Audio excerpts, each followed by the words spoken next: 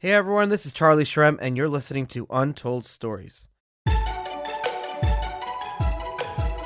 This is a show where we dive deep into the lives and personal histories of some of crypto's most influential leaders and find out how the crypto movement truly came to be.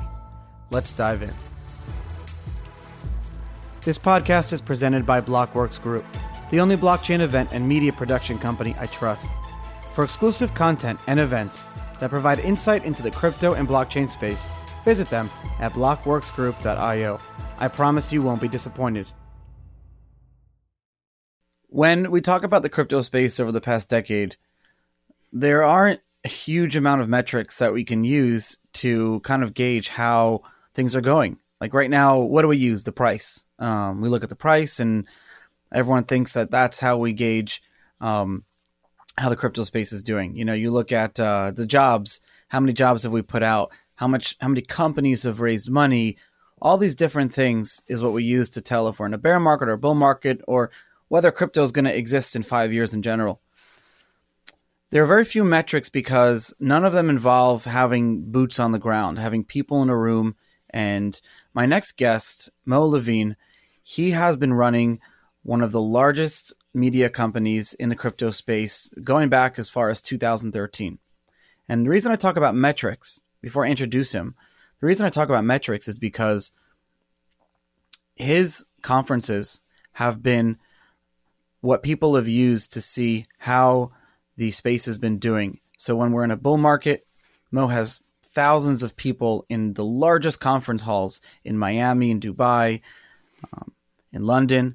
But when the market isn't doing so good and the crypto space is going through a bear market, there's maybe a few hundred attendees in a room somewhere.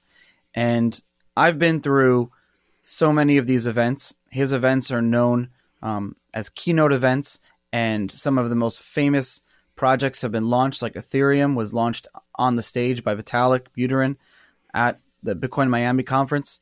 And famously, I was actually on my way to the conference in Miami in 2014 when I was arrested. And now when I go back to the events and speak at them, we kind of get on stage, and Mo gets on stage as a joke and says, "Hey guys, we don't know where Charlie is." And everyone laughs because they remember a few years ago when I was arrested. Mo, thank you for coming on the show. Thanks for having me, Charlie. So it's interesting because when you got into Bitcoin doing your first event in 2013, the market was a little bit different than it is now. And no one really knew who you are. No one really knew. There weren't really many events going on. There was one kind of event in San Jose. What was the landscape like for you, and why did you decide to do this? It was an interesting time. I was just graduated from university, and I had heard about Bitcoin at a supply chain conference I was at, and the people were laughing about it. But it seemed novel and interesting, and I looked to the only place where there was some information, and I went on Bitcoin Talk, and I started reading the white paper and reading some messages on there, and even back then there was quite a bit of drama. But it was really just usernames on the Bitcoin Talk forum. There wasn't big Twitter followings or... That was the conference. The conference was everyone in a chat room on the Bitcoin Talk forums. That was the only way people were getting information, really. It was just the Bitcoin Talk forum. And so I read a lot about Bitcoin back then, still trying to understand what it was and what it meant, but also understood that there's probably a business opportunity here that doesn't relate solely to trading Bitcoin, buying and selling Bitcoin. And I sort of want to insulate myself from the downside risk of buying Bitcoin and the price going down. And I came up with the idea to make a event to connect the people's usernames with the actual people and meeting each other in person. The only event before mine was the Bitcoin event in San Jose. And so it was quite opportune timing. And I just posted on the forum saying, hey, Bitcoin seems cool. I think it would be good for the industry to have a conference where people would meet, talk to each other. And I openly asked for help. I just said, is there anybody that can give me a hand here? Because nobody knows me. I don't know anybody. And I'm just reading these. I had to post, I think made 10 posts just so I can post in a public forum in a public page. I remember that. There's the rule that you can't post in the public Bitcoin talk forums because you have to post in the newbie forums for 10 times before you could even do that. Exactly. So, I mean, I was just posting nice posts, nice articles. Nice Thanks post, for that. nice post. What? So at this point, had you run events everywhere before? Because now you go to one of your events and they're like, it looks like you've been running events for 100 years. Super professional. During college, I was working in a conference company, which was very serendipitous and lucky that I was working in that company. I had told the girl at a bar that I was a photographer because I didn't think it was as sexy a thing. I was a psychoanalyst. And a couple of days later, I got a phone call from this supply chain conference company saying they needed a photographer. So I went and shot for them for a few months and then started writing with them. Wait, hold on. Did you just show up with the throwaway camera or like a Nikon D40 and say, "Hey, I'm a photographer now," and pretend to focus the shots or whatever? Well, the guy gives me a call and says, "Hey, I heard you're a photographer." And I said, "Who told you that?" And he said, "This girl said that I think you met her at a bar, and she said you're a photographer." And I said, "Yeah, sure. What do you need?" Great. And he said, "Well, we need somebody to take a picture at a conference of ours that we're hosting in Vienna." I said, "Well, how much does it pay?" And he said 1,500 euro. And I said, "Holy shit. I'm in. Oh, I'm in. I'll learn how to take a picture." I went, I bought a camera and I figured it out. And then and it was, so I worked with him for a year or so and started writing it about what I learned in the supply chain procurement industry over the year of shooting for them. And I was just watching all their movements and how they were making the event, what I could do better. And when I heard about Bitcoin, I said, okay, let me just copy this recipe that they're doing, but do it better and more efficiently and do it myself because I saw they were struggling with overhead and all sorts of things. And so the first event was not good. It was not like the events that I throw now. The first event was in a comedy club in Amsterdam. The exhibit hall was in the same hall as the speakers. The audio was not good. The video footage was not good, but that's where I sort of cut my teeth on. And after that, started doing more upscale, well-produced events. And that's how it started. Even in the beginning, so I heard about Bitcoin, and I was moving to Amsterdam with my girlfriend, now fiance. We get married next week, actually. Congratulations! Thanks, man. I told her, listen, I had just moved to Amsterdam. I didn't have any savings, and I said, listen, I heard about this Bitcoin thing. I want to make an event about this. I need to borrow money. I have no money. Could I borrow maybe 2,000 euro to make this event happen? And she lent me the money, and I produced this event in Amsterdam. It's like the classical "I forgot my wallet at home" trick. Yeah, the stakes were higher. I didn't have any job or anybody I knew here. Yeah, she helped me out. I paid her back also. My mother had lent me the original money to start BitInstant. It actually came from my bar mitzvah money. When in similar years, a year earlier, the end of 2011, everyone kind of knows the story. I was trying to start BitInstant, and I had same thing. I was living in my parents' basement, no money to my name. And I think my parents actually regret. I think my parents actually regret it because, I haven't spoken to them in many years, but I feel like, and I'm just guessing here, I feel like they kind of regret lending me that money to start BitInstant, because if they hadn't, the $10,000 to start the company, I may not have been able to actually start the company. And I could have just very simply decided to do something else, and we would never be having this conversation. And because I was able to start the company, like you, very quickly, I got financially independent. And at that point I was also having, wandering in my thoughts of where I wanted to be in the future. And eventually, fast forward many years, I left the community, the Orthodox community. And I feel like that was a pivotal moment. And my parents, if they hadn't done that, who knows, I may still be living in their basement or married to some nice Jewish girl or whatever, and still in yeshiva or a rabbi. That's what I was trained to do. Yeah. That's an option. That's certainly one of the paths that you could have taken. But I think probably when you started Bidistant, you were passionate enough and hustling enough that if they didn't give you the money, you'd have figured it out. Maybe True it would story. be a different company. Maybe you would have worked with Someone Jesse else and instead Mick or whatever. Kraken.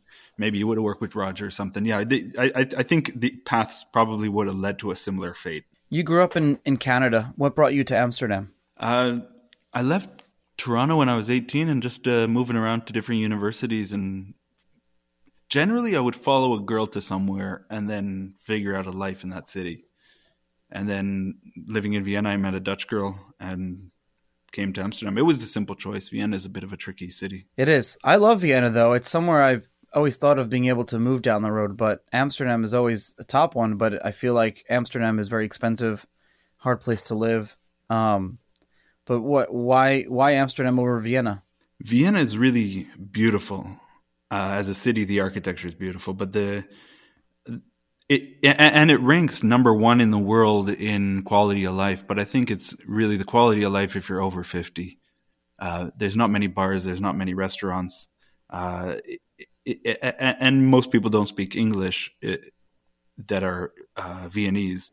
Whereas in Amsterdam, everybody speaks English and is super kind, and it's a young city.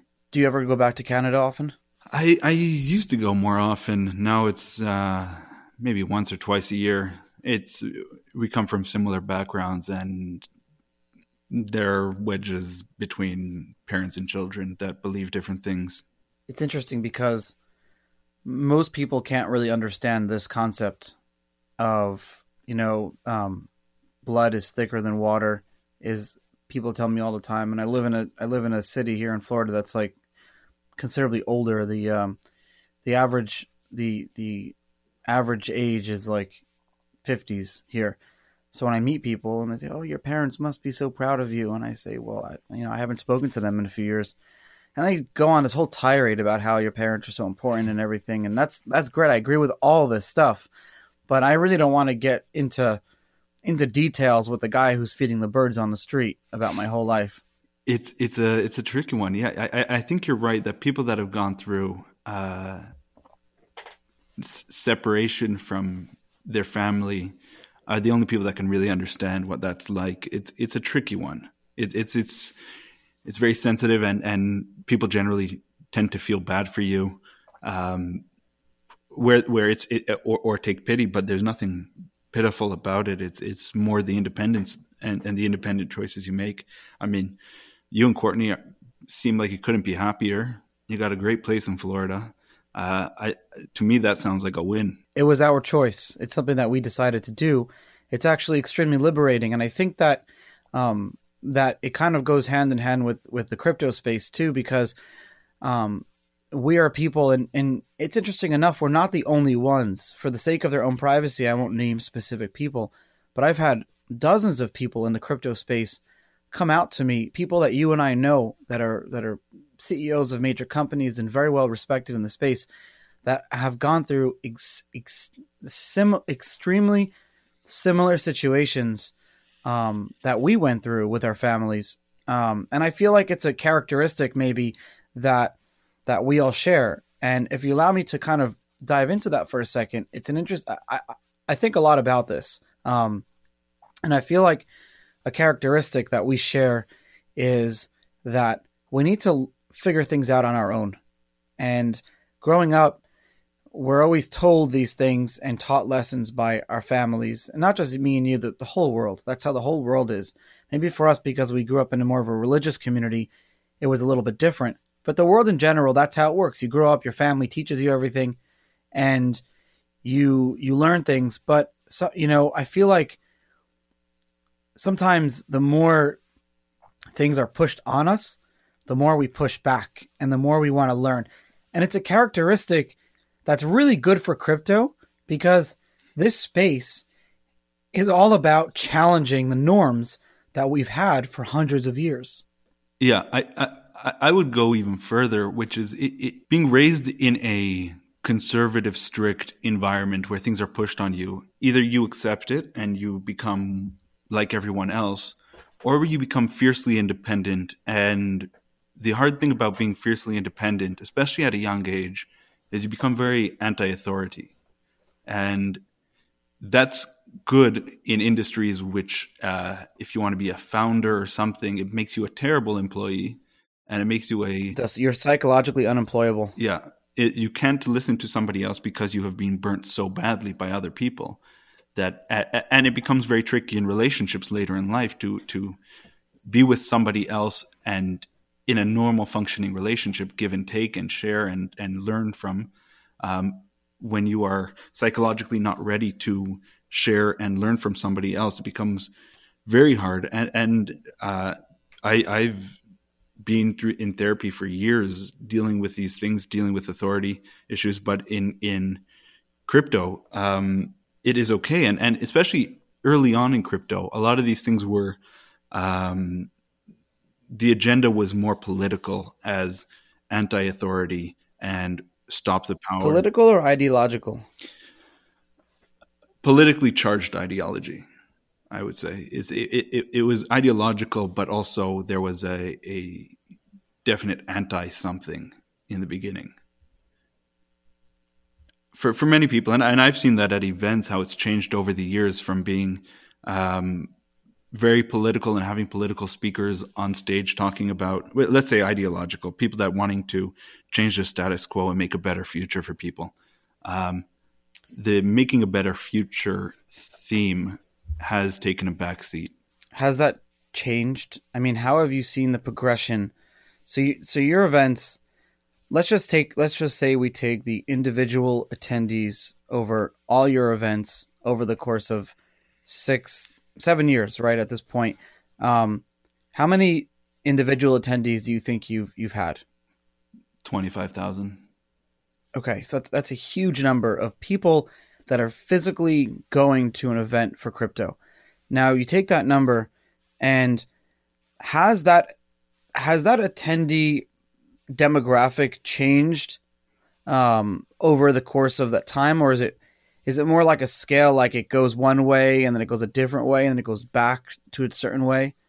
I mean, you have great metrics that you should release without putting out data, like specific information. Yeah, and you're right. The data that I have and the metrics of the industry and the health of the industry and how many people and how long people are spending reading articles on the site or being on the site. Yes, the demographics have shifted for sure. I mean, the technology was much less mature in 2012, 2013, and you only had it was theoretical stuff. It was like, oh, this is what it could do. This is how it could do it. Yes. And back then was only Bitcoin. There was Omni and maybe some small Counterparty. Counterparty and Feathercoin or some other nonsense. Feathercoin. Like these were, that was all we had. The good old days. Charlie made Litecoin, and that was an improvement in some ways. But yeah, it was new and exciting, and people were encouraged by a wide open space. And there wasn't much money to be made. There wasn't a whole lot of money to be made in the industry, and the fluctuations were more intense. You could move the market with very little money, and when Silk Road collapsed, the price dropped $30 in a couple hours. That $30 in a couple seconds is more the norm right now. So it was just more, let's say, sensitive back then to fluctuations, and more interested, let's say, even more academic back then. Now you have very few people that are dealing with the academics of it all. Charles Hoskinson is a very good example of somebody that's dedicated to promoting academia and research in his project. Well, because I feel like it's changed from what matters. Academia is not sexy, I guess, and ICOs are, and making money is, and all these different things are. And crypto didn't need to be sexy in 2013 because it was just all a bunch of guys in the room. That's what it was. It was a bunch of guys. And also there was a bunch of guys in T-shirts and flip-flops and hanging out. And last year in Miami, we had 5,000 people. And I would say 20, 30, even 40% were wearing suits. I never wanted to make an event where people wear suits in. So what do you do about that? I adjust. It's also a business decision to, I employ people, and we all need to have revenue and net profits to keep everybody employed and keep the lights on. So we adjust and we accommodate and we change. I still try to. So in one way, it's a business decision. Keep the business running and maximize value and extract as much as you can while you can. On the second hand, personally, I want to embed, in Miami this year, we had a Bitcoin museum showcasing the history of it all and had a free Ross That campaign. was so cool. And that was something that's overlooked by many other events. To have the history. How did we get here is an important question to ask. That's why I'm doing this show. I started this show to speak to people like you and to preserve for the record of how we got here and why. Why did Mo decide to do a conference in 2013 when I'm sure you had better things to do? Or maybe we didn't have better things to do. This is what we all thought that we could do. But it's really interesting because especially the Miami event. The Miami event is seen, Miami is a great city. It's a laid back city, but the Miami event is very important in the hearts of the older crypto folk because it was one of the first events. It's one of the longest running events. But no matter how busy we are and no matter what's happening in our lives or in the world, we don't want to miss the Miami event. And the Miami event is unspoken, the North American Bitcoin Conference. And this is, you probably know this already, but this is coming from me, is I agree, this is how I feel. The Miami event is where we all kind of get back together. It's our 1 year reunion. And so you may go the whole year and not see or even speak to some of your really, really old friends and people that you shared some great bonds and memories with. And then Miami comes and we all go. We drop everything to go. And moreover, it's not going to the specific conference, and that's very important, but it's getting everyone back together in the same rooms, dinner, drinks, and seeing all your friends. And you never really have to ask, are you going to be in Miami this year? It's kind of a known thing. And if someone doesn't go, it's why weren't you in Miami this year? Did you intend for it to be like that? The main aim has always been bring people together and move the conversation forward. That it's become this monumental event that everybody has on their calendars is a fantastic byproduct. And I think comes back a little bit to what you were saying of, did we have something better to do, or maybe we didn't have something better to do? That could have been the case. Maybe we didn't have anything better to do. But to continue for 7 years, over 7 years, everybody had something else to do. But to stick with it in 2015, 2016, Miami was a lot more sober event. And it was just the people that were putting in their time, keeping their heads down, working, and reuniting every year to build something together. And some of the greatest projects, which is also a nice byproduct of the event, is that some of the greatest projects have been founded, not launched. People have met each other at the event and created amazing projects just from the interactions they have. And that's so true. Vitalik launched Ethereum on your stage in 2014. And things like Wanchain, the founders met at my event and went on to create some. One of the biggest aims, and something that I talk to the team a lot about, is what we're trying to do is create a sort of a serendipity box. Just get serendipity box. Yeah, that's the concept we've come up with. Just create an opportunity for serendipity to happen, and you only get that by putting good people together and just seeing what'll happen. Alcohol helps a little bit, but just creating opportunities for the serendipitous to occur is good. And when people say, because there's a lot of different events happening, and some people say, this event, it was bad last year, it's going to be bad this year. I say, you know what? It costs you $500. Go to that event, and maybe something serendipitous will happen. Whether it's meeting somebody there, meeting somebody at an after party, learning something about a different culture if the conference is in a different place, but maximizing the serendipitous opportunities in your life can only pay dividends. We talk about something better to do Would we be doing something different? And something that I also think about is a lot of people look at us and think that we are people that have a lot of self-confidence. I'm talking about myself specifically. People look at us and say, wow, that guy has a lot of self-confidence. He has a lot of self-respect, a lot of self-esteem to do this. And I feel like it's the opposite, at least for me. I feel like, yes, with crypto, I have a lot of self-confidence because, been doing this for so long, and you and I know this better than most people do, so we can get up in a room and speak about crypto with authority. But I feel like it's the opposite.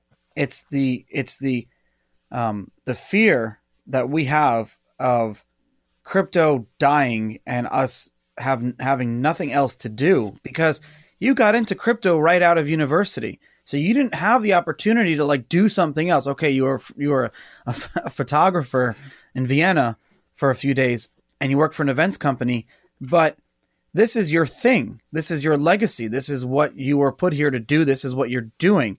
And so if crypto went away, don't you have that fear waking up at night in cold sweats saying, shit, what would I do if I didn't have this? Yeah, I think you're touching on an important topic, which is how do you basically diversify your life that you aren't hanging your hat just on crypto? Because what do you do if? What do you do when? These are important questions. You're right. As much as you tie yourself to any one topic or one thing, you run the risk of being left in the woods with your pants down when everything comes down, when everything breaks. But holding the bags. Yeah. I'm trying other things as well. I'm going to launch an agricultural technology conference in October. See how that goes. It's important to work on other things and be involved in other projects. And there's many humanitarian crypto projects which are sort of on the fence, whether they're crypto, whether they're humanitarian projects, but those are also great. And many people are working on those as well. The domain expertise gives people self-confidence. I mean, Sure. I don't know how much you prepare when you get up on stage. I know for myself, I prepare very little because I wing it. Somebody gives me a microphone, I'm ready to go. I never written a speech in my life. Because you know what you're talking about. It comes naturally. Yeah. Give me a speech about geopolitical conflicts in Africa. But you can figure it out. Don't give me that. If I had to put you on stage with any subject, okay, maybe not any subject, but something that you have marginal information or you read an article about that morning, you can get up on stage and speak for 30 minutes about it. I think you're right. And that's also coming back to where we come from is there's nothing to lose. You're fiercely independent. You can do what the hell you want. You can speak and what there's no stakes. Worst comes to worst, you're still, you might have sounded like an idiot, but it has no impact on your life. Yeah. That's the best part. There's no stakes, and when there are no stakes, nothing matters. It's a good point. And do you feel like because of the risks that you've already taken and the things that you've already done and the fact that you've built your independence to where you are today, I don't like to use the term fearless, but you have less fear in failing because you've already failed. You have nothing to lose. You've done this. And then it enables you to do crazy things like making the logo of your conference your glasses, which is your brand now. I'm surprised you haven't launched your own glasses line. I'm actually launching my own flip-flop line now. I think you'll be I'm serious. Very successful in that. It is your thing. Are you wearing flip-flops right now? I always wear. I don't own shoes except for tennis shoes. Yeah, but I think you're right. You become more fearless and a little bit more in the beginning. I think it would be riskier not to take a risk. And when you're young, it's more risky not to take a risk. The safe options are always more risky when you're young and you have a lot of time ahead of you. And when there are no stakes and you got nothing to prove and you have no shareholders and you have nobody to answer to, you can do whatever the hell you want. You don't have that luxury in most industries. In most industries, and for better or worse, even in this industry, some people that are well respected say some dumb shit and then they get in trouble because they're well respected people. No, we don't. No, we don't say dumb shit. We definitely do. Some people do. Yeah.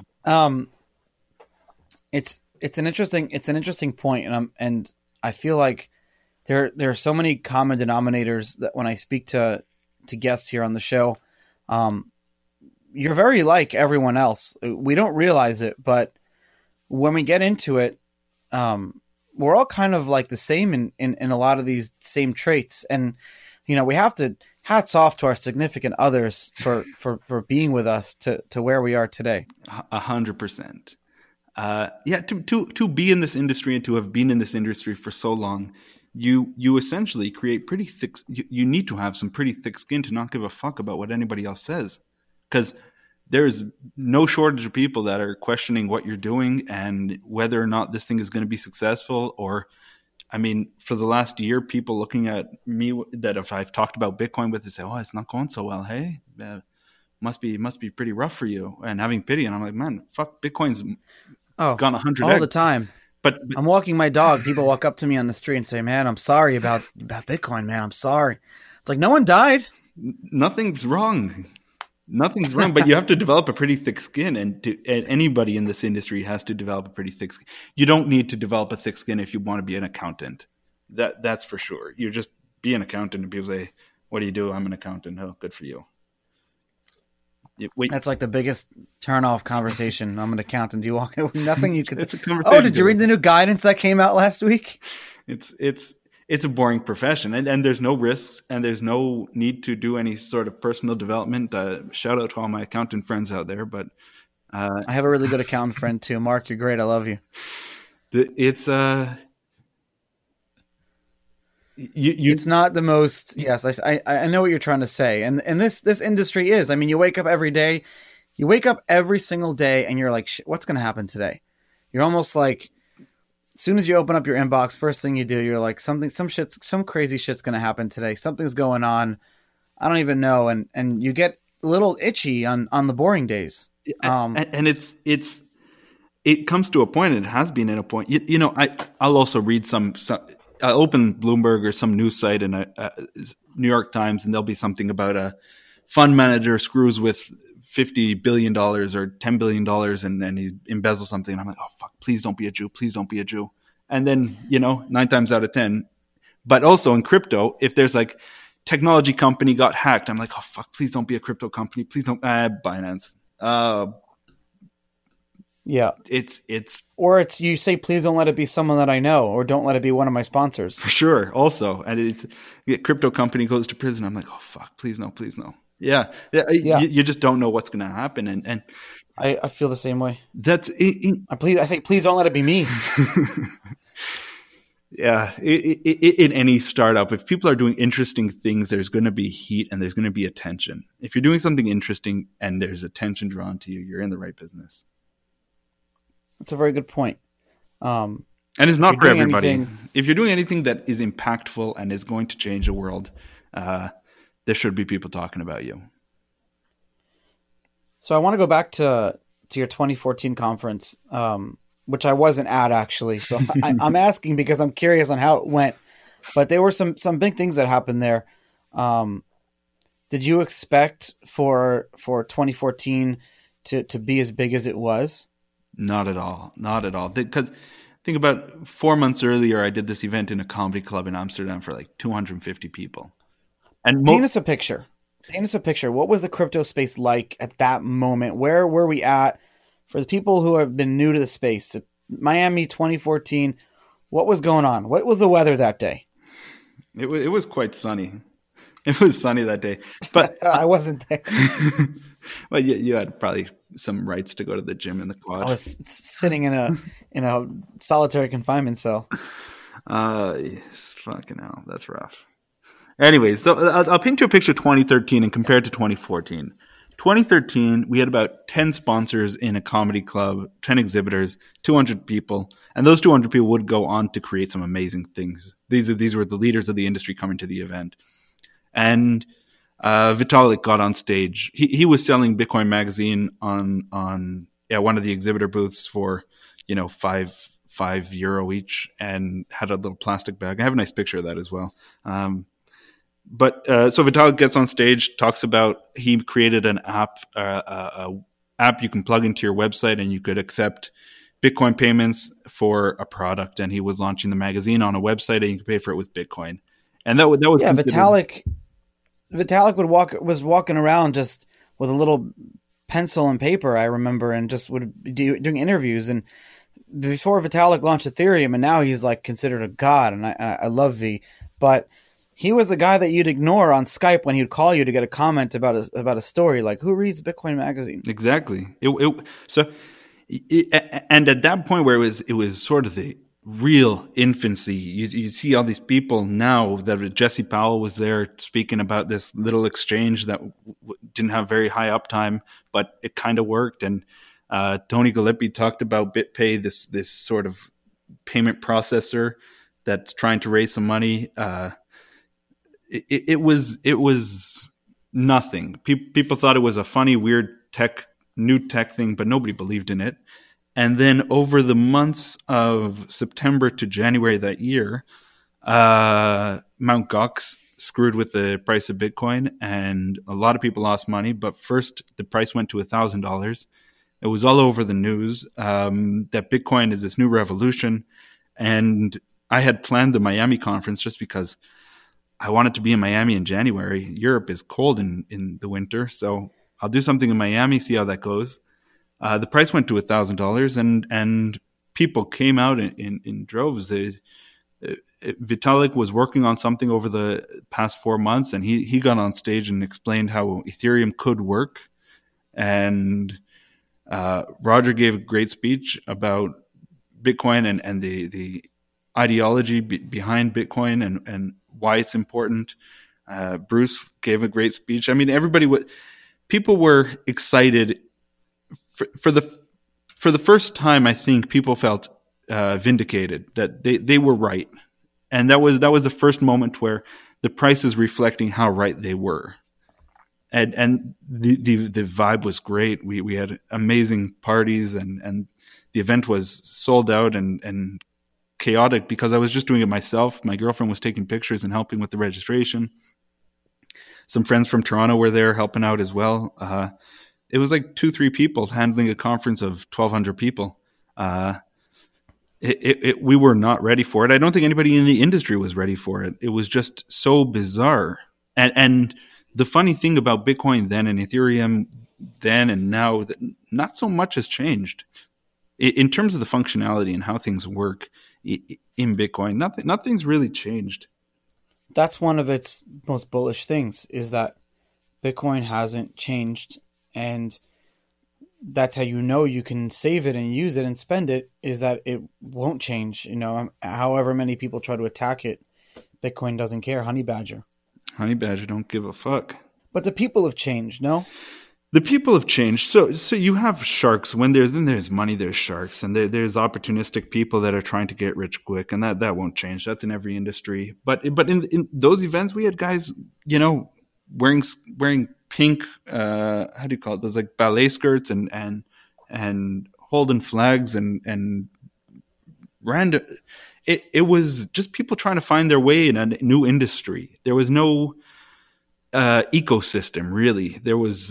Bitcoin was the only thing. Some people were launching small projects. Mastercoin was there, and what's his name from EOS was with his brother. Oh, Dan Larimer. Dan Larimer and his brother were given some. This was BitShares. This is before Steam, before EOS. Yeah, they were together with BitShares, their company. I forget the name, but Dan Larimer was fighting with Satoshi on the internet about the concept of BitShares and proof of stake versus proof of work. Yeah, but every company back then was Bit something or Coin something. It still is. That's another conversation that the industry needs better marketing people. And Coinbit or CoinShareBit, Ethereum. It was just people trying to find their way and find where they fit in. The ecosystem was not developed. There was very little to do with companies. Now you can see these maps online. If you search for like crypto ecosystem, all sorts of things. There's gaming, gambling, KYC, remittance. There's peer-to-peer. There's exchange platforms now. The crypto industry now is like the Chabad movement, right? So for those who don't know, there's this Jewish organization around the world that if you're Jewish, you can literally be on climbing K2 mountain, or you could be in the depths of Tibet. You can be in Antarctica, and there will always be somewhere where you can get a kosher meal or meet another Jew to like pray with or whatever, and just have a little community. It's known as, it's the thing. You can be in India, and this it's called the Chabad movement, and the crypto ecosystem is like the same thing. You could be anywhere in the world and tweet or say, "Hey, I love crypto. What do I do? Can I meet up with someone?" And someone will just show up, and he'll be like your instant brother or best friend. Now it's gotten a little creepy though. Yeah, it used to, yeah, but it still is like that. There's elements because, again, if you're talking about people who have had to defend themselves and fight to do what they want to do, there's a brotherhood in this, a brotherhood in crypto where people. There's instant respect. If you've been in the industry for more than a few months, you've had to deal with a lot of things, and other people. It resonates with other people in the space. I think the difference now then is that if you were traveling in 2013 or 14 or 15, and you met someone who was involved in crypto, you know that they shared a lot of the same ideological reasons as you. But now it could be that they just got in to make some money, and they made some money, and now they're involved in crypto. They know who you are or whatever. More often than it's not a bad thing. Yeah, it's not a bad thing. It's just an interesting point. You mentioned some people earlier that were on stage. You mentioned Roger Ver. You mentioned Bruce Fenton, Vitalik, Charles Hoskinson. A lot of these people today won't share the same stage, let alone be in the same building as each other. Why did that happen? That's a pretty sad development in crypto. I think that the sort of person that goes on to create important projects, and assuming crypto is important, which I do, and assuming that it'll play a major role in the future, which I do as well, if you're going to create a very big company and a very radical change, it takes a pretty radical person to do that. And if you have radical people needing to interact with each other, and there's also an element of autism in all of this, which is a hallmark of most startups. That's one of the first things my therapist said, by the way. He's like, "You're on the spectrum." I think everybody is, but it's more hallmarked by leaders of the industry. I'm not diagnosing anybody, but we could have a private conversation about that. But just radical people doing radical shit. It makes sense that not everybody's getting along, and it's fucking unfortunate because together we are stronger. Like there are more things that we are similar about than we diverge. We diversity is our strength, and most people that have created it, everybody that has made something in this industry shares a lot, but it's tricky. People are very different in some ways and get along better or worse. And if you're going to have byproducts, like you said earlier, it's just going to happen. But I think time does heal, with our families, hopefully too. But I'll give you a certain example with me and Roger. We had a very big falling out, and I feel like hopefully now it's starting to thaw a little bit. We've reached out to each other. I thought my relationship with the Winklevoss twins would get a little bit better, but I guess not in that respect. But it's people are definitely getting better. But the reason I brought that up, and I didn't finish the question, is that I've noticed that at your events, you still have all those people coming, and a lot of the people that will, fiercely compete with each other online, or fiercely are on Twitter trolling each other all the time, they come to one of your events, and specifically the Miami event, and I've seen this firsthand, and I see them in a corner having drinks, or I see them hanging out with each other with smiles. I feel like people are willing to let their guards down a lot more at especially the North American Bitcoin Conference. Have you noticed things like that? 100%. And I feel very fortunate to be able to do that. I don't know what the secret sauce is there. It's hard to I think creating an environment which is fun, exciting, and there's a lot of drinks, it's harder to be antagonistic towards somebody else in that sort of environment. And the events that I produce and my team produces, we try to make them fun, and we're very agnostic about, especially as a company, what's better and what's worse. We take no position in any fights. We don't have any skin in the game, who's better or who's worse. And I think that people recognize that, and it becomes a more safe space for everybody to get together. But isn't the lack of a position a position? Yeah, I think you're right. Yeah. The position we're taking is no position. Correct. It's like being passive is being active, because by not taking a position, you're taking a position. For example, a lot of the hardcore Bitcoin maximalists won't come to the event because you allow sponsors, and you allow sponsors, if they're an ICO or they did whatever they did. Of course you do, I don't think you've had almost none like scams and outright frauds. You do due diligence, but a lot of Bitcoin maximalists don't like, anything that's not Bitcoin. And so the fact that you're allowing those type of sponsors or those type of companies to speak and partake in the event is a position in and of itself. And it's a position that I agree with, by the way. I'm just curious to know if you've gotten slack from that. Always getting slack. And people send pretty rough emails to my team and to myself about why we're doing this. Oh, I'd love to hear those. I think most of what I've learned about this early on from Matt Rozak, who was always saying that this is a small industry that needs to grow, and the more people involved, the better. The more inclusive it is, the better. He's been a big proponent of just embrace everybody. There's no need for this right now. And I don't think there's any need for it ever. I mean, how much mental energy and time has been wasted with the scaling wars and the scaling debates and the which is better, which is worse. Nothing basically works anyways. So just work together and try to figure out a better solution and work together. The end goal for everybody should be making the world a bit better, and to just pass on less shit to whoever's coming next.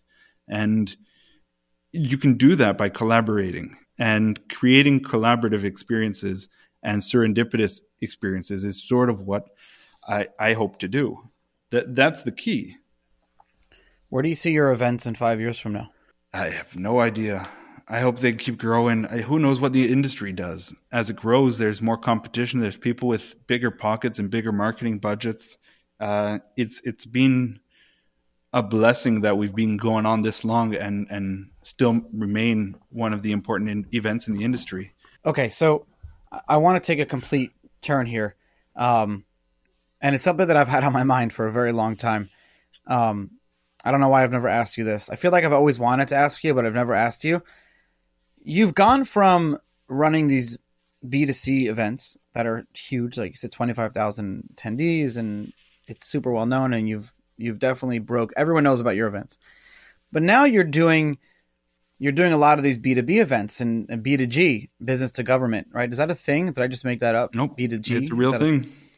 Oh, God damn it. I feel like that would have been a good term. So now you're doing all these, these events where here you are, and I see pictures of you, and you're like with like the prince and the kings of Middle Eastern countries, and you're in Dubai, and you're with the sheikhs. And how did this Jewish kid from Toronto who went to yeshiva be teaching these government agencies and people and sheikhs and kings and princes about crypto? How does that happen? I've been fortunate. I've always loved Dubai. You're single-handedly getting like world peace done, by the way. I've been very fortunate. I went to Dubai with I was very ignorant about Dubai early on, and I've been very fortunate to meet the right people that have told me, dedicate resources and time to the Middle East and be there and be a part of it and see what happens. And bringing a new technology, I in the beginning I just thought, oh yeah, Dubai is an emerging third world country, and then I went there and I'm like, holy shit, this is way more developed than anywhere else. And the people and the government officials have been receptive to learning more and being interested in things. And through an incredible chameleon act, I've been able to integrate there and be a part of the conversation and build this global blockchain council as part of the government and work with the banks and governments and sheikhs to learn more and promote this technology and technology in general, new technologies. But promoting new technology in these countries is important, and people are generally receptive to this. But the bigger story that people don't generally talk about is how much good the industry is doing in the world, not with the technology, but just employing people and bringing new technologies or awareness of different technologies to countries. It's very tricky for a bank to implement any sort of blockchain technology. They have existing business lines that make a ton of money. They have very little interest, but they have usually an innovation department where they're curious. And that curiosity is something that I've heard that before. The curiosity is essentially the secret sauce in every agency, especially in the Middle East. They're curious, and they show they're curious, and they launch ministries of the future. Shout out to the Dubai Future Foundation. Shout out to Smart Dubai, who have been curious and excited. And when you create an environment where people are curious and passionate, like America did with the Apollo missions and the mission to the moon, this got people excited and curious about new technologies. And the more we do to promote new technologies and to promote information about this, the better we do for everybody. Something like this podcast is important for the world. It's important for people to hear, be curious, and listen. It's funny to share stories, for sure. But it's also important just piquing people's curiosity. Like, you can do anything. You can join a startup. You can start your own thing in crypto, in blockchain, in whatever the hell you want. And people will be receptive to it. We're basically giving people and empowering people to create change. And you still can. It hasn't changed. You still can do whatever you want in this space, and that won't change. No, there's endless opportunity here. And to go back to the Middle East, that's sort of the mission and aim that I went there with, is to start showcasing some of this technology and implementing it, and hopefully getting some important people interested. And it worked. I met the right people and being super respectful. But the more and more people are moving to Dubai or Abu Dhabi or Kuwait or Saudi to work on these projects, because these are fresh landscapes, and there's plenty of opportunities all over the world. I know the Middle East very well, but I'm anywhere. There was a time where Korea was the next frontier. That a year and a half ago, 2 years, people were going to Korea and seeing what's going on over there. In the crypto space, we all share the same ideology, especially people who got involved in the early days. But I still think that very, very many people share this. We all share the same ideology. And that means that we have a common bond. We have a shared goal. We have, I don't like to use the word enemy, but we have a shared something to overcome. And that, something that's like bigger than us brings us all together. Now, getting into the crypto space early on, it brought together very odd walks of life. We all were on the Bitcoin Talk forums, and we came together, and I've said this before, I've probably said it on your stage, that Bitcoin doesn't discriminate. Crypto doesn't discriminate. It doesn't matter your age, your race, or the color of your skin, or your religion, or your sexual preference, or anything. It doesn't matter if you're a robot, if you're an alien. It doesn't matter. This is one of the most, and it's great to see, especially how many more females have joined this industry, because that was something that we needed to work on early on. But this is one of the most inclusive industries, and I strongly feel that, especially when you compare it to any other industry in the world. Why am I bringing this up? Is because people laugh when I say crypto will bring about less hate in the world and will reduce things like racism, anti-Semitism, things like that. And I really feel that way. I really, really strongly feel that way. A lot of people don't understand why, but I really feel strongly that way, because here we are sharing a common goal, a common bond. And I feel like what we were just talking about is a really good example of that, because, especially in today, the phobias that we have and the phobias that our governments use to control us. They go on TV and they tell us to hate these other people. They go on TV and Trump is like, I hate Mexicans, or we hate the Muslims, or we hate this. And you go to another country and they say, we hate the Jews, we hate the Americans. It's just, that's the way governments control us with information. When they tell us who to hate, then we don't focus on hating them. Same thing in Venezuela right now. They blame the Americans. So no one really knows that the Venezuelan government, they actually is the one that's really bad. But when you remove that ability for the governments to tell us who to hate and who to control, and crypto has given us that energy, that ability to do that.